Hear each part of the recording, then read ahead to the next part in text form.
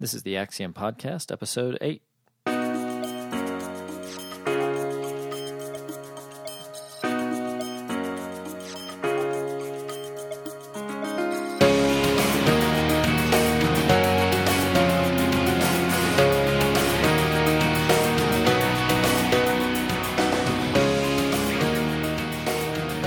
Welcome to another edition of the Axiom Podcast. I'm Joey Brannon, your host, and today we're going to be talking about the 800-pound gorilla of strategic planning. It's going to be a lot of fun, and this comes straight out of my experience of doing strategic planning inside companies of all different sizes.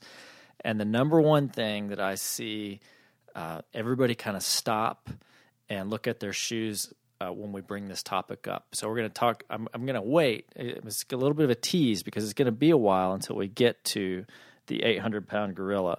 But there's going to be a lot of useful stuff in between it. And when we get to the gorilla, you're all going to understand exactly why people look at their shoes and why this is such an issue inside companies.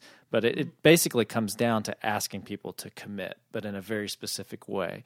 So before we get to that, I would like to thank all of you who have been leaving reviews on iTunes.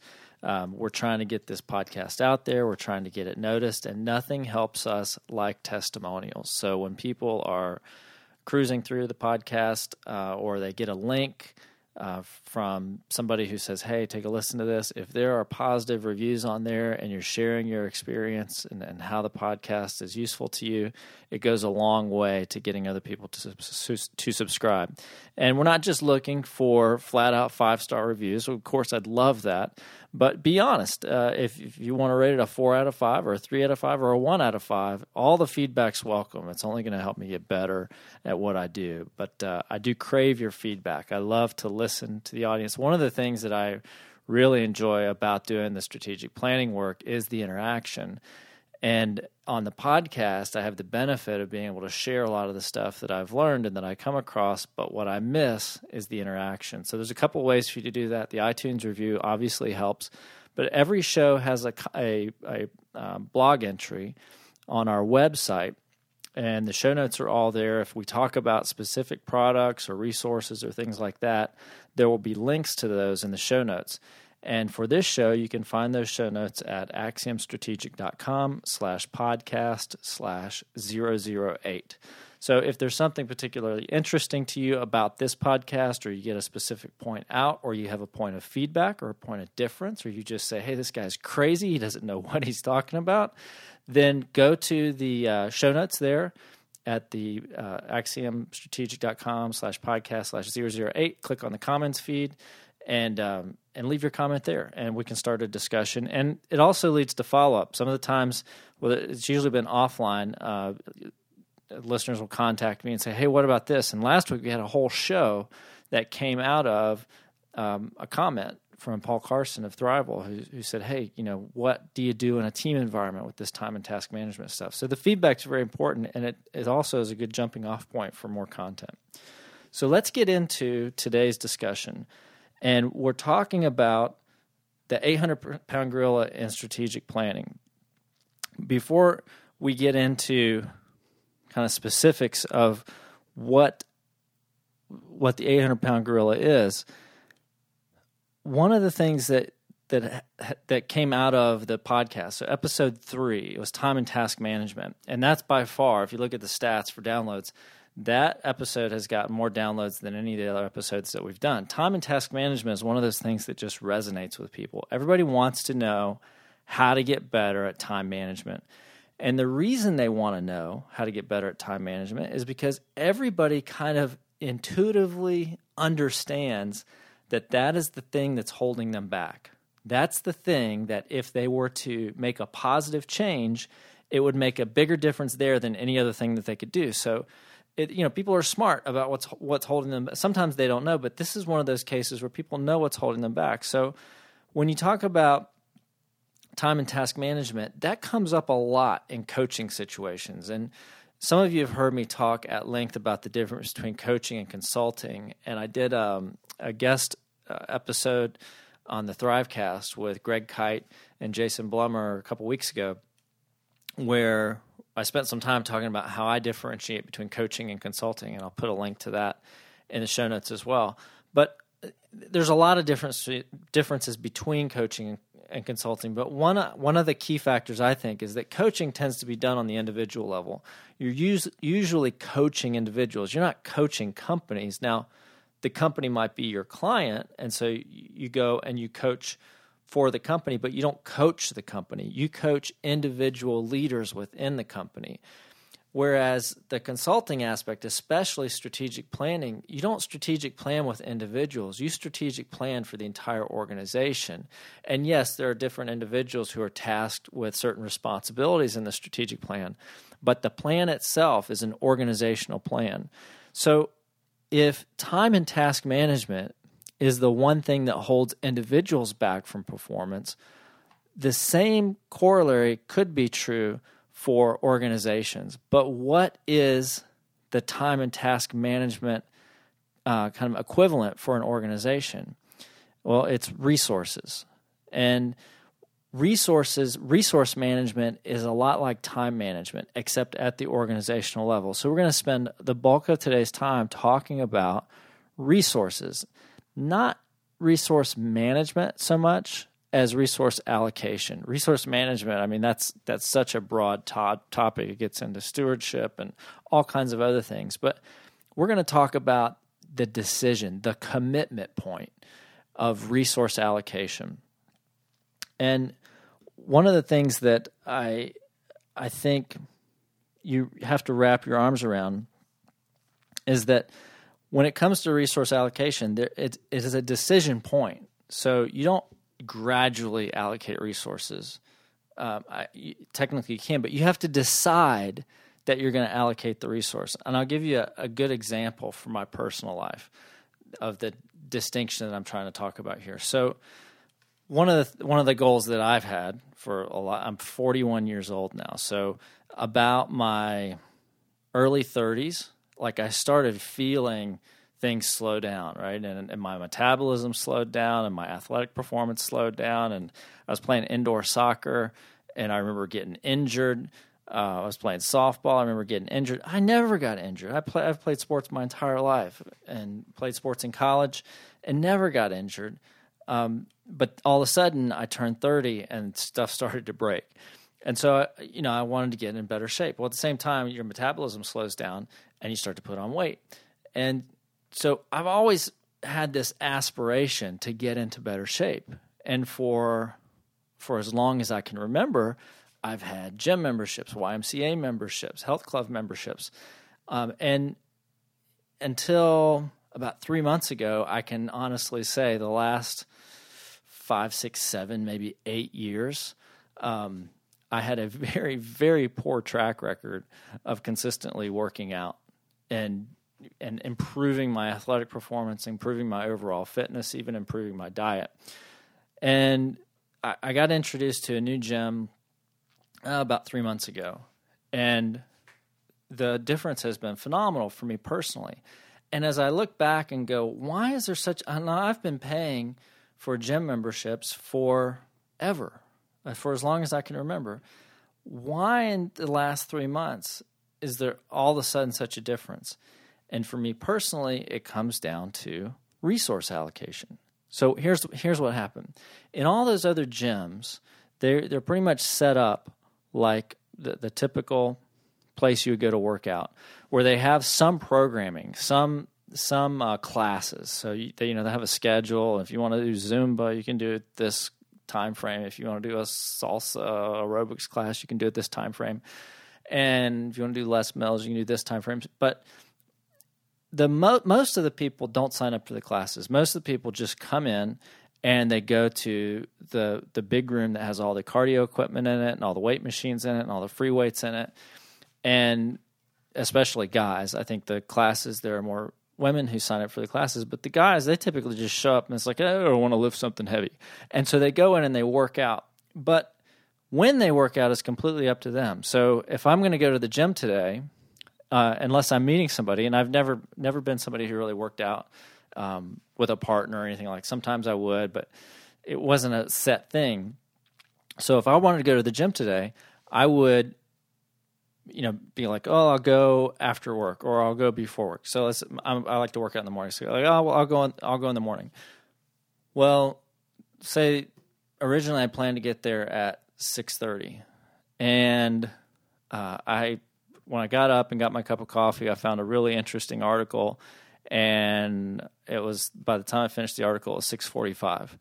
And then it was 7 o'clock because the kids woke up and I started talking to them. And before I knew it, it was 7:15, and I got an 8:30 appointment, and now I don't have time to go. And part of the problem for me was that I could go anytime. And so then I go, well, I've got this appointment, but then I don't have a lot of stuff this afternoon, so I'll quit early, and at 3:30, I'll go to the gym. And then you know what happens. At 3 o'clock, you're already into a project, and you don't really want to stop, and it doesn't let up until 4:30, and then you're not going to be able to go and get back in time for dinner, and pretty soon the gym is off the schedule for the day. You started with the right intention, but because you could go at any time, it basically failed to get the resources it needed because there was too much latitude. So here's what happens in this new gym. Everybody is in a class. You can't, I guess you could, but you probably have to get permission to just go whenever you wanted to and work out. But everybody's in a class, and it's a CrossFit gym. So every day there are certain things that you have to do, and there's a time frame when you have to do them. So there's a 6 o'clock class and a 9 o'clock class and a 5 o'clock class and a 6 o'clock and a 7 o'clock class, I think. So I like to work out in the morning. But if I want to work out in the morning, it's not that I could go at 6 or 6:10 or 6:30 or 6:45 or 7:15. No, if I want to work out in the morning, I have to be there at 6 o'clock sharp. As a matter of fact, this morning, I thought I hit the snooze button, but I didn't actually turn the alarm clock off at 5:30 or so, and I woke up right at 6 o'clock. Now, it only takes me 10 minutes to get from basically when my feet hit the floor to get to the gym. It only takes me about 10 minutes. So I could have been there by 6:10, but that's too late. If you can't be there at 6 o'clock sharp, it's too late.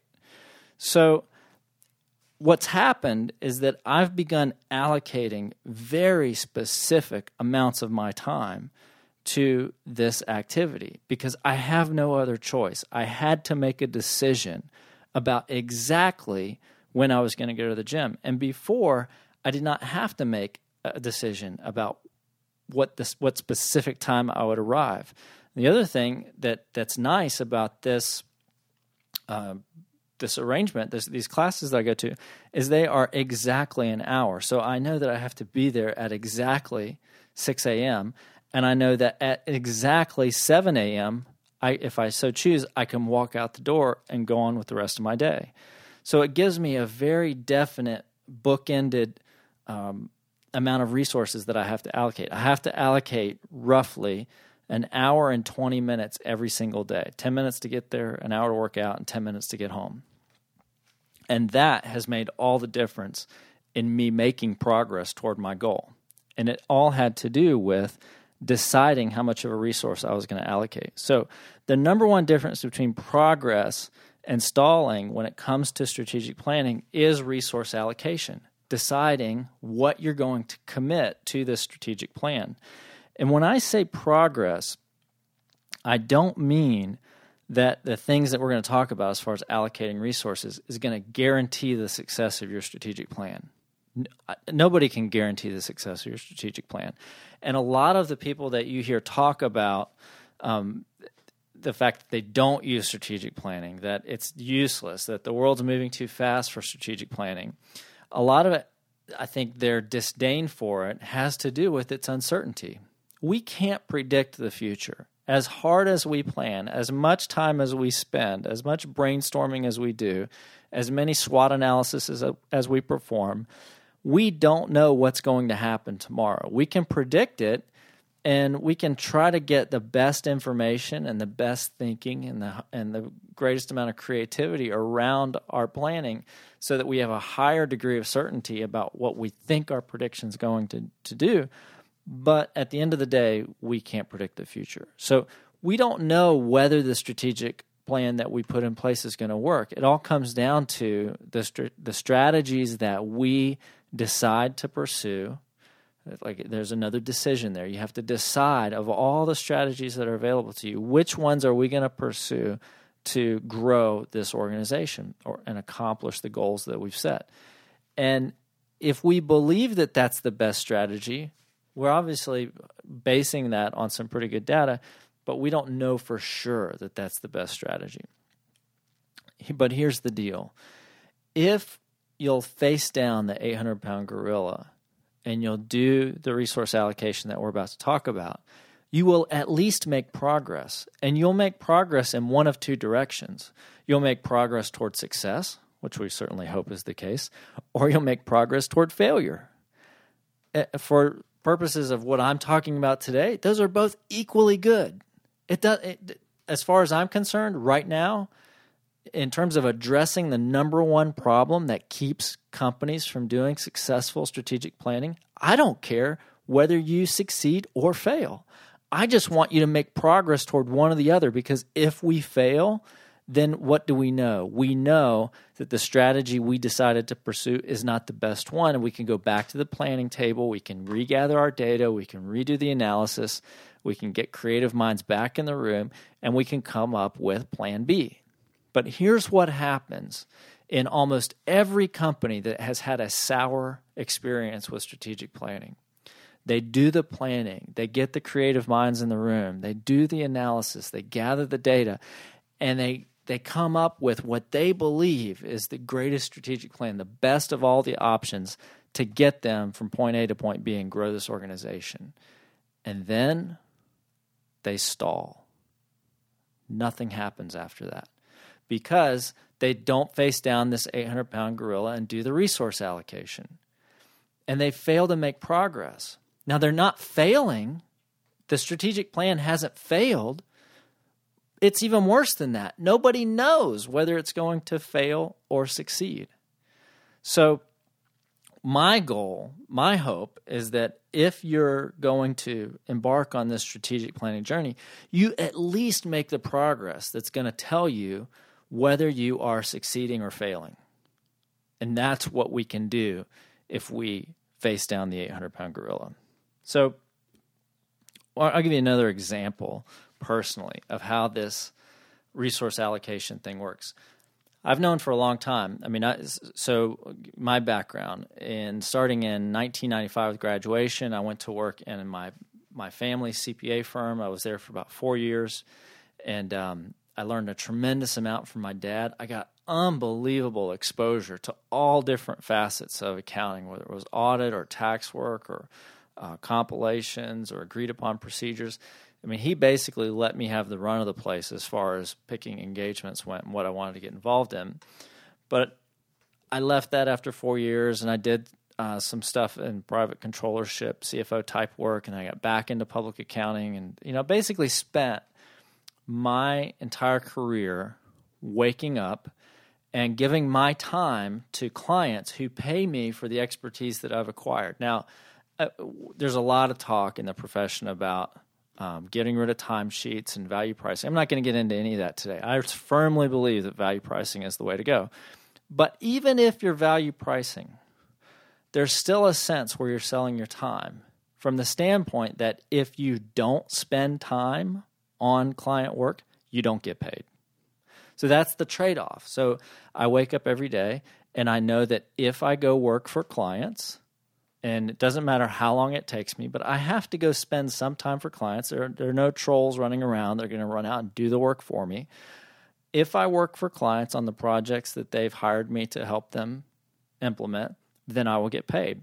If I decide to wake up in the morning, get in my car, drive to the airport in Tampa, and fly to Bermuda for 2 weeks, guess what? I'm not going to make any money for 2 weeks, because I'm not doing the things that time-wise to earn that money from clients. So I've known for a long time that I wanted to break that cycle. But the way that you break that cycle is you develop intellectual property that clients will pay for, whether you show up or not, whether it's you delivering the service or not. So there are a number of of ideas that I compiled over the years for what this intellectual property should be, who it should be marketed to, how it should be developed, and all of that stuff. That happened probably 10 years ago. And until very recently, none of it went anywhere. It wasn't until I decided that I am not going to take any appointments on Fridays at all. And the only thing that I'm going to do on Fridays is develop content and intellectual property and focus on the marketing to get those products actually sold and get dollars in, not from spending time, but from selling the intellectual property that's developed. The intellectual property was there the whole time. Like it was in my brain. The idea for doing this has been there for 10 years. But it's only been in the last year and a half that I decided that I was going to allocate the resource of Fridays to doing that content development. And since I made the decision to allocate the resource and started doing that, all of a sudden, now we have intellectual property that's being sold and it's generating revenue, whether or not I'm actually doing the work. So when you talk about that decision, that specific decision, what I decided to do was allocate 20% of my available time, which was the fundamental resource at play. There were some actual dollars that had to go into it too. I had to spend some money on hardware. I had to spend some money on software. I had to spend some money on additional content that would help me develop my content. I had to spend some money on services for people who would help me develop that content. I had to pay some money for people who would help me market that content.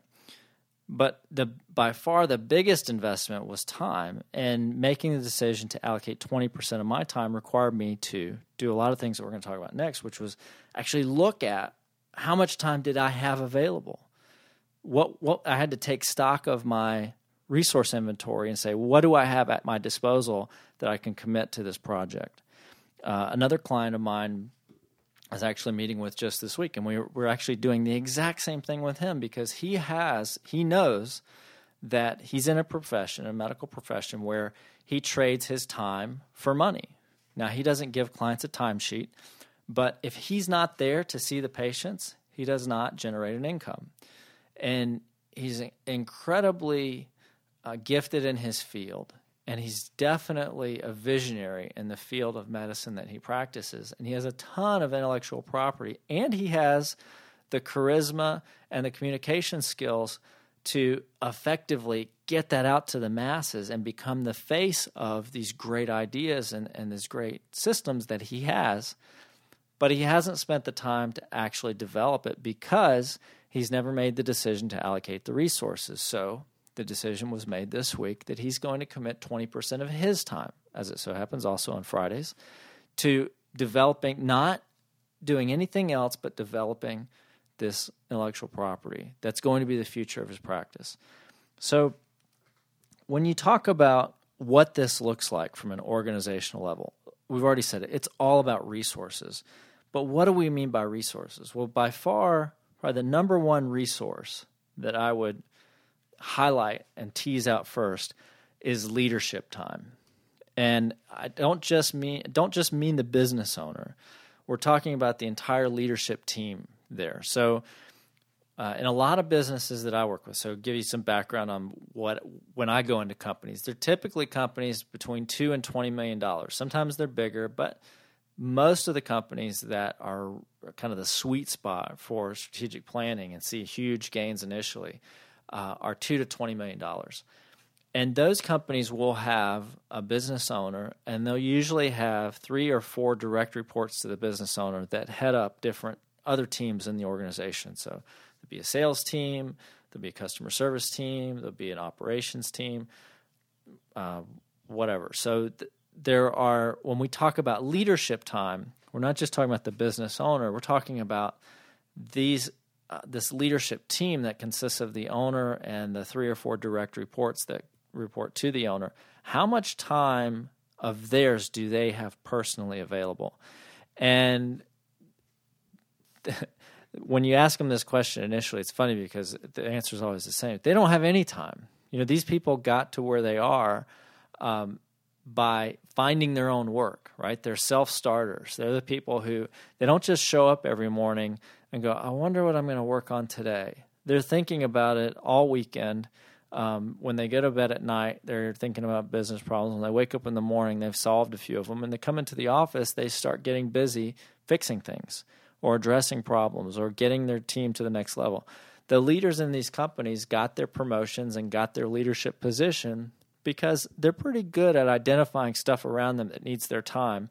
And it's rare that they only find 30 hours worth of stuff in a week to do, and they just go, actually, I have an extra 10 hours this week because I got everything else done. No. If they finish with that 30 hours, they go looking for something to invest their other 10 hours of time in. So when you say to the leadership team, how much time do you guys have to commit to this strategic plan? None of them have any time on a weekly basis to commit to this plan. So what you have to do is decide what they're going to give up. And there's some very helpful kind of processes or tools, techniques in Peter Drucker's book, The Effective Executive, about logging your time and actually seeing where your time goes. And sometimes on the coaching side of things, we'll sit down with those individuals and say, hey, for the next week or 2 weeks, I want you to log all of your time. Like, what do you do on a daily basis? And then we'll categorize that, and then we'll take a red pen and we'll start saying, well, these are things that you shouldn't be doing. And so we can actually go through and get rid of maybe 10 hours worth of stuff so they have extra time on their calendar to commit to the strategic plan. And not necessarily the planning part of it, but the implementation part of it. But until you can do that, there's really not a whole lot of point in doing the planning, because here's the deal. Every leader can mandate that their direct reports join them for a 2-day offsite to do a strategic plan. And this is what typically happens. The word comes down from on high that on December 7th and 8th, and it's maybe 2 or 3 months away, on December 7th and 8th, we're all going to such and such Ritz-Carlton resort, and we're going to develop the strategic plan for the upcoming year. And it's 3 months away, so all of the leaders kind of carve those 2 blocks of time out on their calendar, and then they go off, and they're at their best. They're kind of at ease because they've prepared for this. There's nothing weighing on their mind. If they were given enough advance notice, they've told people that they're going to be out of the office. They have rescheduled any meetings that normally would fall during that time, and they're in a beautiful setting, and there's not a whole lot of time pressure, and there's not a whole lot of operational pressure. If the leader's smart, all the cell phones went into a basket at the beginning of the meeting, and everybody's fully engaged and committed. And for 2 days, they put their best thinking on paper about what the strategic plan should be. And then they all leave. They play golf before they go, and they get home, and Monday morning shows up, and they all have 50 hours worth of work to do. And nothing has been allocated work-wise in terms of their leadership time to the strategic plan execution. And this goes on in week 1, and everybody kind of gets a reprieve in week 1 because, after all, they missed 2 days last week. So the business owner knows that they need to spend some time catching up, and he's catching up or she's catching up because the emails were piling up and she didn't have time to answer them while she was leading this retreat. And so she gets it, and everybody's head down for the next week. They put in their 50 hours, do their best to get caught up. The second week, some fire crops up, and a major customer's unhappy, and 2 or 3 members of the leadership team are involved in solving that. And in the third week, people just kind of forget about it because they're all tired from the previous 2 weeks. And then the fourth week, somebody mentions the strategic plan, but they've kind of forgotten what the immediate action items were that they were supposed to do, so they schedule another meeting to set up time to do that. You get the idea. And where did it all start? It started because they carved out the time for the planning, but nobody decided how much of a resource they were going to commit as far as the leader's time to execution and implementation after they were done with the plan. So the number one resource is the leadership's time. The second resource is team member time. So it's not often the case that it's just the leaders who go out there and execute the plan. You have to have some real-life employees who are also out there making things happen. So if the strategic plan called for opening up into a new service market, for instance, that's maybe one county over, then somebody actually has to go drive the trucks into that market and service those customers. Salespeople actually have to go make sales calls in that new territory. Marketing dollars have to be spent in that new territory. So I'll get to marketing dollars in a second, but the team member time is the next most important thing. So when you get down to the brass tacks of, yes, this is the great almighty strategy that we're going to hitch our horse to for the next year or two to pursue business growth. Who are the leaders who are going to head this up, and how much of their time is going to be needed? It's probably everybody on the leadership team is going to be involved at some point. So you have to decide how much time are they going to be able to spend on this. And then which employees are going to be able to do this? And if employees are going to have to split their time between current responsibilities and something in the strategic plan that requires them to be a part of it, how much of their time is going to go to that split? Is it going to be overtime, or are we going to take responsibilities off of them? If we don't have any employees who can do that, then we may have to invest more payroll dollars, actually go and get new employees to help with that kind of stuff. So leadership time is the number one resource that you have to decide to allocate. Team member time is the second most important resource that you have to decide to allocate. And then we get into existing equipment, existing fixed assets, existing facilities. So things like, if we're going to push into that territory next door, in that adjacent county, do we have a couple of trucks sitting in the yard that we're not using that are going to be used to service that? Do we have, sales material already printed that we're going to put over there? Do we have a facility there that is just not being used right now? Or do we have additional capacity in our existing facility that can service that? What's the plan for the actual hard assets that we're going to need over there? Do we have enough tools to outfit those additional crews? All of that stuff, take stock of what you currently have. So it's not just do the people have additional capacity in their schedule to work on this stuff. Do you actually have enough stuff to make this happen? Or are you going to have to go out and buy it? And that gets to the fourth resource. So I'm going to beat this one to death. Leadership time is the number one resource you have to allocate. Team member time, employee time is the number two resource you have to allocate. Fixed assets and existing equipment, hard goods, inventory, that kind of stuff, facilities. I'll call it all fixed assets. So existing assets is the third most important thing that you have to allocate. And if you don't have resources to allocate in one of those three areas, the fourth thing that you have to decide to allocate is cash. And this is one of those things that some companies get and some companies just never get. It's funny because it's hard for me to make believers out of people who aren't believers about the need to invest cash resources. And it usually goes something like this. So we decide that on this strategy, and we take stock of our existing inventory so that we know what we have to work with. And it's not enough, and we know that we're going to have to go out and get more stuff, whether that's employees, that could be leaders. We might have an open position on the leadership platform that we need to fill.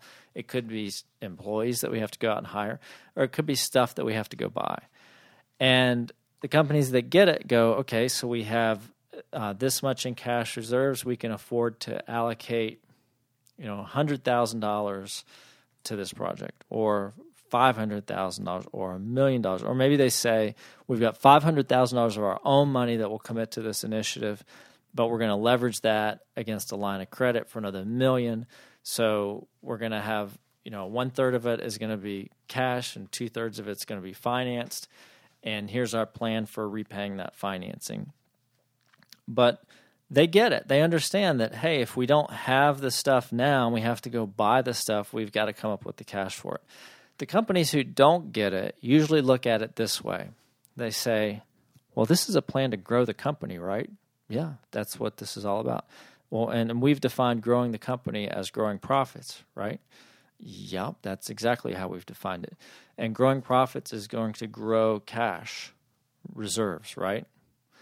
Yeah, that's the plan, grow cash reserves. Okay, so let's just start implementing, and then we'll use the cash from the growth to fund the purchase of the resources. And a lot of you listening hopefully see how backwards that is, but understand where these businesses are coming from. A lot of times, this is exactly what they did to start the business. They bootstrapped, right? They worked 60, 70 hours a week to keep from hiring the next employee until the additional cash came in and they could afford to go hire that employee. They played not games, but they were very good at arranging terms with suppliers to make sure that the bills that had to go out to pay for the stuff they were purchasing were due after the cash was collected from the customer. And you can do that. I mean, I'm not saying any of those things are bad. They're very savvy, very smart ways to grow a business. But understand, again, we're talking about companies in this $2 to $20 million space where your ability to bootstrap and affect major organizational change is fairly limited because you're talking about large chunks of resource allocation. And the bigger the strategic play, the longer typically it's going to take to play out. So if we're talking about moving into a whole new territory, well, guess what? That cash may not show up in the first 90 days. It may not even show up in the first 180 days. We're typically, in a lot of these plays, are looking at a payback period, a targeted payback period of somewhere between 18 months and 3 years with a 2-year sweet spot. So we're saying all the money that we put into this thing is going to be recouped within a year to 2 years, and then after that, it's all gravy. Well, a year to 2 years is a long time to bootstrap, and it usually will outstrip the available resources. It'll burn the people out, or it'll use up all the equipment and stuff will start to break and you won't be able to replace it because you haven't arranged for the cash resource to invest. So you have to face the facts of taking stock of your inventory. And if you don't have enough stuff, either people or physical stuff, to make the strategic plan happen, you got to come up with the cash from somewhere. And if you don't have the cash in your own pocket, hopefully it's in your banks. And if you're okay with taking on the debt and it makes sense in the situation, then you go out and you bite the bullet, even though you don't like the idea of monthly payments, and you invest. It's better to do that than it is to delude yourself into thinking you're going to be able to bootstrap this major strategic initiative. And what happens? We've already said what happens. What happens when you fail to allocate resources? You don't succeed, but you don't fail either. You just stall out. And that's what I see happen in companies that don't decide to bite the bullet and allocate the cash. They think, well, we'll bootstrap, and then the bootstrapping gets things underway initially, but they very quickly, their resource need quickly outstrips their ability to bootstrap. And so no new resources go into the strategic initiative, and it just sits there and nothing happens. That territory never gets opened up. It never gets exploited. The sales never really begin to grow and become self-sustaining, and it just becomes one of these things that sits on a plan. It's not losing a lot of money. Maybe it's breaking even, but it's not making any money either. And we don't even know whether that would be. A lot of times they'll pull the plug and they go, oh, that didn't work. Well, when you actually look at it, the reason it didn't work, it never even had a chance to work because the resources weren't there. So when you talk about the idea of allocating the resources, one of the things you have to do with the plan, and this might be a little bit of a segue, but I think it makes sense at this part of the discussion. When you're doing the plan, the same way that you have to dedicate a specific amount of resources, you have to decide in the plan, or estimate in the plan, or decide as best you can, calculate as best you can, what the payoff is going to be. I mentioned payback period. Payback period is simply the amount of time it takes us to earn back our initial investment in the business. And like I said, in some really, really high-growth businesses or some smaller strategic planning initiatives, the payback period can be almost immediate, like 3 months, 6 months. But when you're talking about a bigger initiative, you could be investing dollars for 10 to 12 months and then not have to invest anymore, and it could take you another 10 to 12 months to earn that investment back. So you'd be looking at basically a 2-year payback period there. Well, how long then is that money going to continue to earn out? Because if all you did was invest $100,000 to get $100,000 back, and then after that 2-year payback period, the $100,000 stopped coming in because the strategy kind of had an inherently limited life, then so what? We spun our wheels for 2 years. But what you hope is that you're going to spend $100,000, and over the next 2 years, you're going to earn that $100,000 back. And then every year after that, for the next 10 years, you're going to earn an additional $100,000. And using those numbers and time value of money and all that other stuff you learned in finance class in undergrad school, you can calculate your return on investment. But you have to have an expectation for what the strategy is going to add to the bottom line. That happens all in the planning phase. When you're evaluating which strategies you want to pursue, you're trying to pursue the strategies that are going to have the highest overall return. So you're naturally looking at comparing strategies against one another, going, hey, this one's going to return $100,000 for the next 10 years. This one's only going to return $100,000 in maybe the next 2 to 3 years. And it's going to cost us that much to get into the business. So it's really not as good a strategy as this other one. So you've decided what the payoff is going to be. If you go to the second step, when you start implementing and you specifically allocate the resources, then you can determine your exact return on investment on that strategy. And let me tell you, when you're talking about getting a company to wrap their arms around the idea of intentional growth fueled by strategic planning, there's no better convincing evidence. No better, I don't even know if that's a proper grammar, but there's no better evidence than an ROI figure that's real. Like, okay, we invested $501,349.15 into this initiative. That's what it took to get this off the ground. We got our CPA to specifically set up a section of the chart of accounts so we can track this stuff. We know exactly how much it took to get in. We set up our record-keeping system so that we could track the dollars that came back in. And we know that for that $501,000, over the first 3 years, we made $2.3 million. And that gave us, an ROI of X percent. And you go, this planning stuff actually works. It comes down to dollars and cents. And again, we're talking about the 800-pound gorilla in the room. This is the thing that keeps companies from being successful in their strategic planning. Even the companies that fail, if they're disciplined about it, will iterate their strategic plan and come back and succeed, if not the second time, definitely the third time, if not the third time, certainly the fourth time. I've never seen a company go 0 for 4 in strategic initiatives. I don't know that I've seen a company who's committed to the process ever go 0 for 3. I've seen companies go 0 for 1 and then go 1 for 2 because the second time they learned a hell of a lot, and they learned in the actual failure of the first strategic plan what the plan should have been all along, and they were able to pivot, even use some of the resources they had initially allocated to the first strategic initiative to the second one mid-stride and turn things around pretty quickly. But when companies will discipline themselves not only to forecast what the actual return is going to be in terms of dollars coming back in over what period of time, but how much of a specific dollar resource they're going to allocate to it to get it off the ground, they can forecast these returns. And then if they go the second step to measure the stuff that comes back in, set up the system so they know exactly how much they spent to the dollar and exactly how much they brought back into the dollar, they'll have benchmarks. And over time, they'll understand whether that particular leadership team is more optimistic than it should be in its forecasts of return on investment or more pessimistic.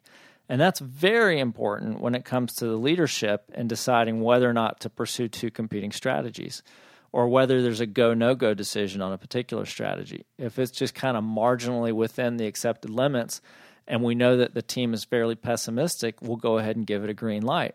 If it's only marginally within our acceptable limits for return, and we know that the team is very optimistic, we're going to give it a red light.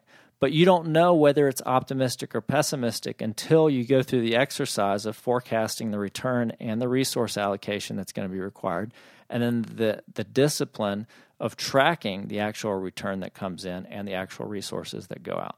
So I may have spent a little bit more time on that than was useful, but that's where the discipline of the process really helps separate the real players who get strategic planning right and use it to grow businesses at compound rates of 25, 30, 40% a year from those that just kind of hum along at cost of living increases. So this stuff really does work, but it's a discipline. You have to commit the time and energy to it.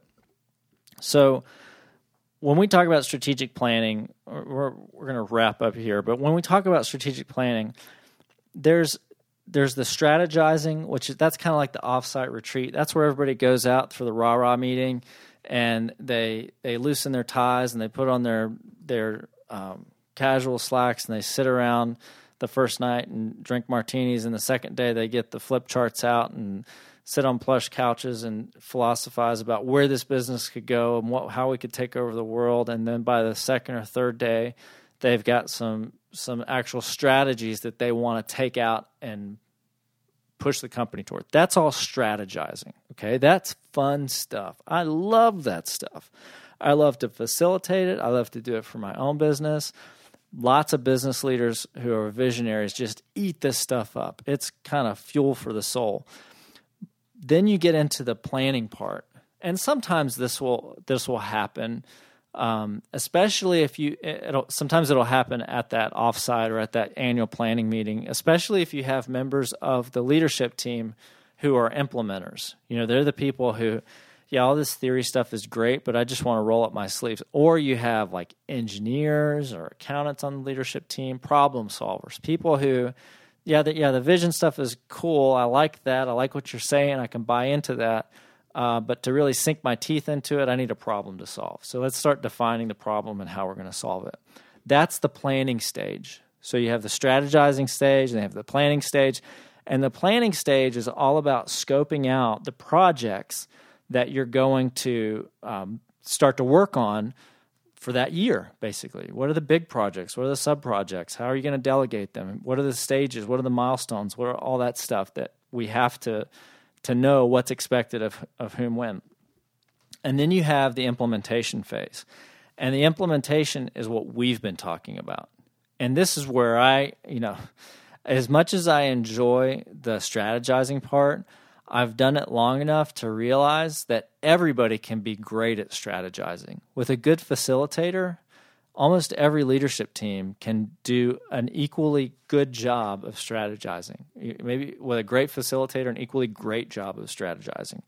And I like to facilitate that stuff because I just love that process. But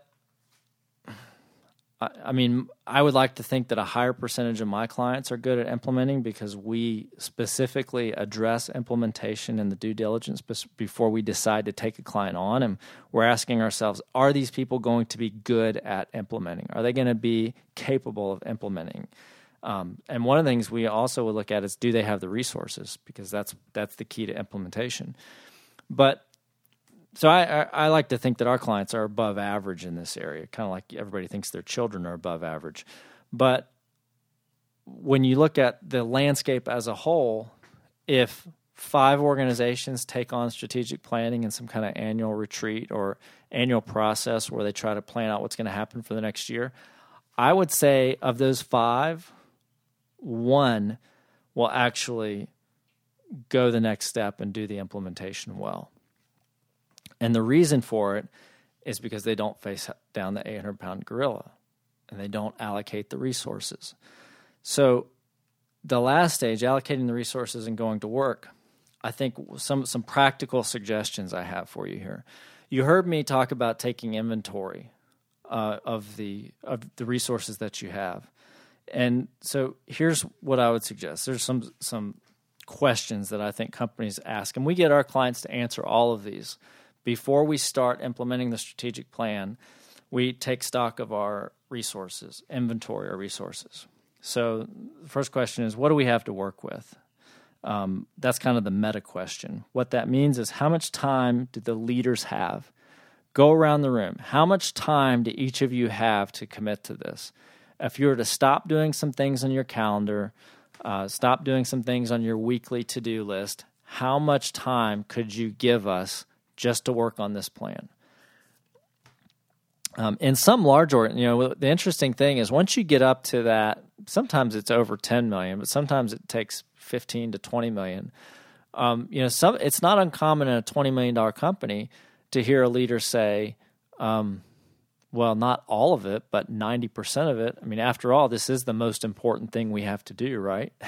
And you really like to hear that from the CEO or the owner of the company. If the owner of the company comes back and says, I can spend 100% of my time on this strategic plan, it means that they've already given over operational control to their leadership team. And that's a very good spot to be in. I talked to a gentleman and his wife about a week and a half ago, who frankly, may not need all that much help from me because he's in a place where he's pretty much given over complete operational control to his employees, and he's not really changing the strategic course of the business. They're kind of on a growth track that they want to maintain, and they just have to execute well to keep maintaining that growth track.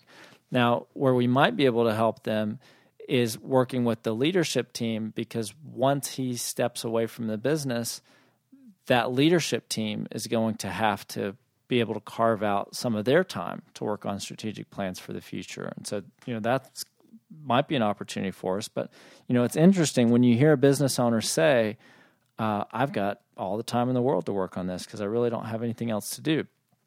It means they've been very effective at giving operational control over to their team members.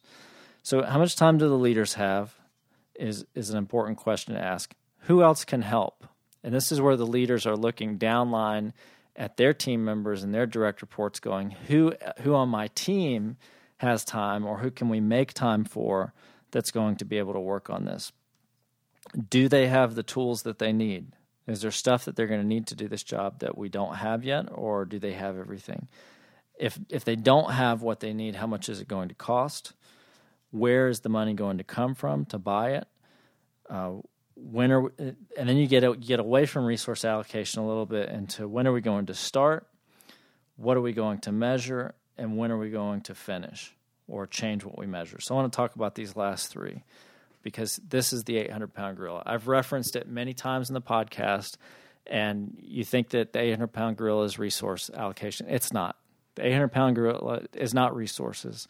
It's not a fancy word like resource allocation. The 800-pound gorilla is the calendar sitting in front of every one of those leaders that's in the room, whether it's on their smartphone or whether it's on their iPad or whether it's on their laptop that's in front of them or whether they have an old-fashioned daytimer Franklin Covey planner sitting out there. The 800-pound gorilla is their calendar. Because when you say, how much time do you have to give to this? That's a hypothetical question. And the reason it's hypothetical is because what you're saying is, if I spend time on this, how much time would I be able to spend? And by definition, that's a hypothetical question. If I were to do this, how much time would I be able to spend? It doesn't really have a basis in reality because it has a condition in front of it. And unless the condition becomes true, the answer to the question really doesn't mean anything. We can use it to make judgments, but as far as getting us to where we want to go, making things happen, the answer to that question doesn't get us anywhere. So very quickly in the implementation phase, so we've talked about how much time do you have, who's going to help you, do they have the tools that they need? If they don't have the tools that they need, how much is it going to cost? And remember, we've also already kind of scoped out the project. So we know what, we know the framework or kind of the skeleton of what needs to be done next. So the next question is, okay, when are you going to do it? So for instance, we'll go back to that example I made up on the fly earlier. See if I can flesh this out and make it work. This might be dangerous, but so let's say that one of the strategy that we pursued is to move into an adjacent county and start working on our stuff there. And so one of the things that has to be done is that our contracts have to be updated to be sold in this county, because this county has some ordinances that require modifications to our contract. Okay, so one of the first things that has to be done, like, we want to sell and we want to start marketing, but we can't do that until our stuff is in compliance or we could get in trouble. So one of the first things that happen is the contract has to get modified. And we're going to task the sales manager, since it's his primary documentation, he's the person who's going to be responsible for that. So the question becomes, okay, Gene, sales manager, when are you going to have the contract modified by? And when are you going to meet with the attorney to get those modifications drafted? And when is the attorney going to have that stuff back to you by? And when are you going to have an answer for this group? And that is the point where the 800-pound gorilla comes out of the woodwork and starts breathing down Gene's neck. And Gene does not want to face the 800-pound gorilla, because in his calendar, not only does he have to hypothetically answer how much time is it going to take, he has to actually commit a section of his calendar to making that happen. So the 800-pound gorilla in strategic planning is the calendar. It's the calendar of every individual who's responsible for leading a section of that strategic plan. Ultimately, it's the calendar of the leadership team. So if you can get Gene to commit and face down the 800-pound gorilla, guess what? The contract gets modified, and you can proceed to the next step, which might be training the salespeople. So one of the things we're going to do is commission a market study so that the salespeople have some new information to use in their sales pitch. And so who's going to commission the market study? Well, we know Gene, we want it to happen quickly. We want Gene completely focused on getting these contract amendments done and pushed through with the attorney in short order. Sue, you're head of customer service, and you guys are going to be talking to a lot of these people on the phone as they call in. So it makes sense, if Gene's tied up, it makes sense for you to commission the market study. You need to go out and find 2 competing firms that we can get bids from to perform the market study. When are you going to do that? And when are you going to have an answer back for this group so that we can, or a recommendation for the group so we can make a decision? And now Sue has to face down the 800-pound gorilla, and she's got to look at her calendar and go, well, I've got a training that I have to do on this day, and we've got a new employee that's starting on this day. It's going to take up a lot of my time. I'm not going to be able to do that until next Wednesday. And she has to look the group in the eye and decide whether that's acceptable or not, and face down the group now. So this 800-pound gorilla is really about committing time to the things that you say you're going to do. And I guess if you wanted to get really deep, it's about the value of integrity. Does the group do what it says it's going to do?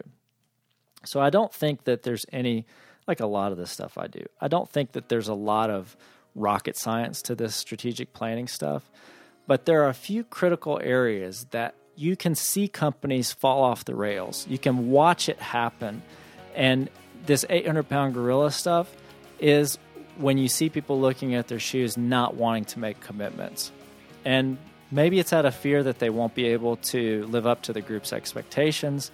Maybe sometimes you find out that it's because they don't really believe in the strategic plan.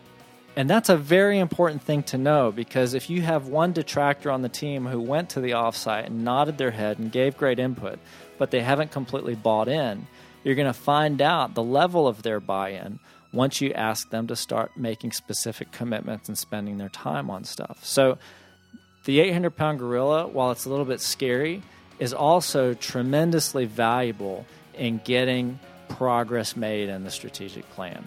So let me know what you think about this 800-pound gorilla. Let me know about your experiences. I know a lot of you have been involved in strategic planning in the past and have had to deal with it. Maybe you've had your own 800-pound gorilla. But put your comments in the show notes at axiomstrategic.com/podcast/008, and we'll start a discussion there about it.